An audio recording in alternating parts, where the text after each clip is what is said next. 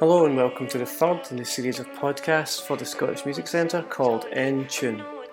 My name is Keith Beattie and I'm delighted to have an exciting new artist, Alice Bentley. Hi Alice, how are you? I'm good, surviving. Smashing, you're coping? Not to be honest, like, although it's awful what's going on, it's been the first time in a long time that I've had like a break from doing nothing. Like, oh, that's good. So it's good in that sense. I'm trying to see the best of it. But it's definitely now it's like, what, how many days have we been in lockdown? I don't know, it's like 8 weeks, I think, at least now though, that we've been. I think on like the 6th week I hit that point where I was like, oh my god, this is it. I was like, this isn't fun anymore. Have you got some kind of structure? Well, it's been pretty difficult because like my full-time job is I work in a cafe, so I've not even been able to do like work as a routine. So I've been trying to get up when Callum gets up to do his PhD work and all of that. But honestly, no. Obviously, it's been a while since I last saw you. We saw you at Belladrum. I met you up at Belladrum last year. Oh, Belladrum. And gutted it's not happening this year, obviously. It honestly breaks my heart. I've gone to Belladrum since I was 8. Every year since I was 8. So I was a bit like, oh no. So what got you into music, Alice, in the first place? There definitely wasn't like, you know, when a lot of people talk about that moment where they're like, I'm going to be a musician and this is going to be it. I think it just gradually happened. And because I was in the Highlands, obviously Face Ross, the like traditional Scottish organisation, was a big thing. So I remember them coming to our school and being like, oh, this is a different way of music if you want to play it. And I played the cello in school. That was my first instrument. Very cool. But it was classical. And I didn't particularly enjoy it. I didn't enjoy like the structure of being like, right, this is very serious. You got to, you know, practice for half an hour every night and do all this. And I didn't find it fun. And then when I went to Face Ross, it was like they just piled everyone in a room and they were like, You'll figure it out. You'll pick it up. Don't worry. Totally. I think it was definitely Face Ross where I was like, yeah, I'd like to do this. And then I think my parents have always been really into music. Neither of them are musicians, but they've always appreciated music. So I think it kind of just happened, really. I was like, oh, I'll try this out. Totally. No, the Face Ross thing's incredible. Having seen it firsthand as well, and also having met your parents, I can totally tell, like, from up the road, that firing you up. It's great. Face Ross was amazing. It was like, honestly, it was the thing that was the best bit of my childhood, really, because they do like a week in Ullapool. That's right. And it was such good fun. Like, I feel so sorry for all the tutors and stuff having to deal with like hundreds of kids for a week. But in that old school, it's in that school, isn't it? Yeah. That's amazing. So how did that change then when you moved? Obviously, when I first met you, it was a singer-songwriter, kind of folk stuff. But did you change how you write from moving down to Glasgow, or was it changing anyway, or what impacted that? I think so obviously did the Face Ross thing and then started playing guitar and was like, oh, I can sing, I think. So I started doing all of that and I enjoyed doing folk music. It was really good. Like, it was lovely. But it got to a stage where I was a bit bored. Like, I kind of found that I'd popped myself in this like wee bubble and was like, oh yeah, I'm a singer-songwriter. But when I moved to Glasgow, I started going to a lot more gigs that weren't like folk orientated. Yeah. So I think the first band I saw at the Barrowlands was Catfish and the Bottlemen, and it was incredible. I was just like, no, I don't want to be a folk singer. I want to be a rock star. Yeah, for sure. But it was probably that. I think it was just like being immersed in different genres of music, and I loved going to gigs where it wasn't so much. Like, when I was playing folk music, it's quite an intense thing. Like, people really respect folk music, I think. So when you go to a gig, it's like silent and people are like, shh, don't talk. Like, yeah, appreciate the music. And then when you go to, pop concerts or, rock or punk or anything like that. I think people are there's more of a like excited atmosphere. I think that's kind of why I was like, yeah, I'd quite like to do this. So Aye. yeah, I think it was just that. That's cool. And sort of your writing, how's your writing process? How's that changed? Has that changed through what you're writing? Completely. Uh-huh. So I think when I was doing the folk music stuff, I was kind of just like there wasn't really a process to it. I'd just sit down and write whatever came out. But since doing pop music, I was working with Prides, and they've obviously they were a very successful band, and they did a lot of writing sessions, which I'd never heard of before. I was like, what the hell is a writing session?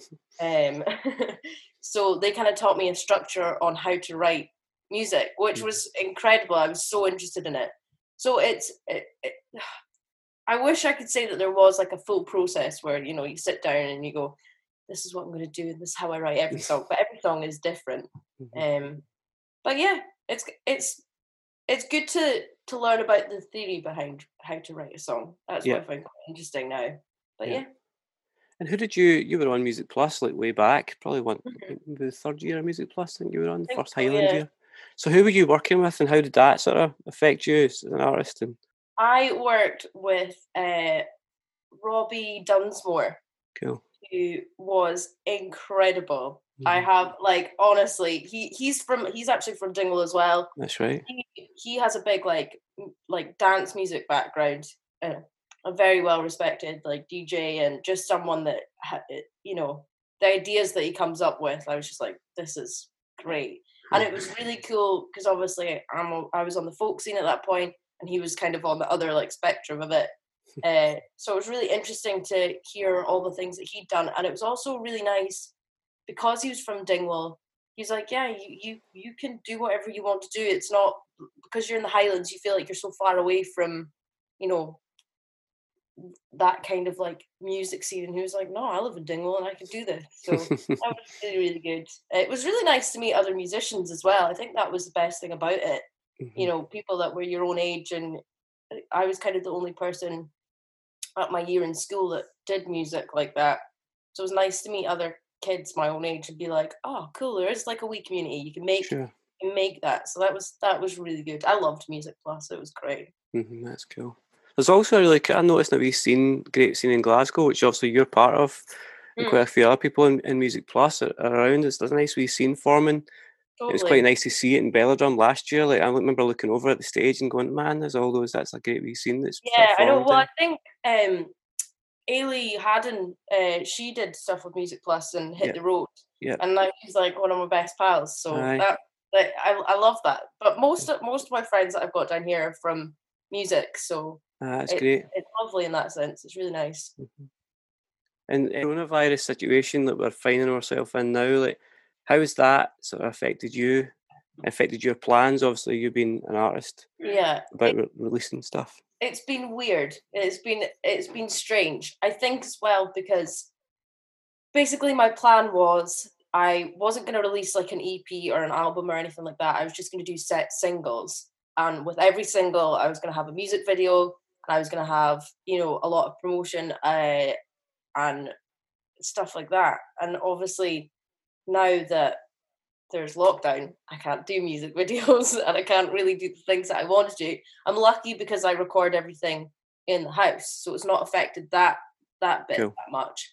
But in terms of getting it out there, it has been quite difficult. Aye, But for sure. I think it's just trying to find that new norm. So Hmm. hopefully, I think what I was gonna do was release a song this month, but I've actually postponed it, and I thought, "Do you know what? I'll wait because I think I'm doing the singles. I want it to have a big impact, and I released Perfect Stranger a couple just at the start of lockdown, and it did well, but it didn't do as great as I wanted it to do. Like Come Up, my first track that I did got like I think like 30,000 plays or something within the first 2 months, Wow. Hmm. and Perfect Strangers hasn't really hit that. And I do think it's got a lot to do with people being stuck in their house. Because when I look at my statistics, uh, the times that my songs were played the most was 8 to 9 in the morning, Monday to Friday, and then like 10 o'clock to midnight on a Saturday or whatever. So it's definitely people aren't going out or going to work or listening to music as much. But yeah, it's very That's interesting. interesting. Like, That is interesting. yeah, Yeah. So you sort of, that's cool. And in terms of the future for you, then the singles and thing, you still plan to do that? Release singles? I think so. Mm-hmm. I think now, especially with streaming, Mm-hmm. it's quite strange because people.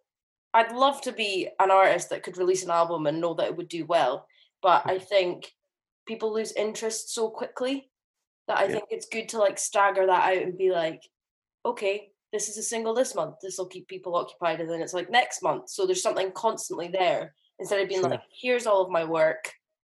See you later. See you next year. Yeah.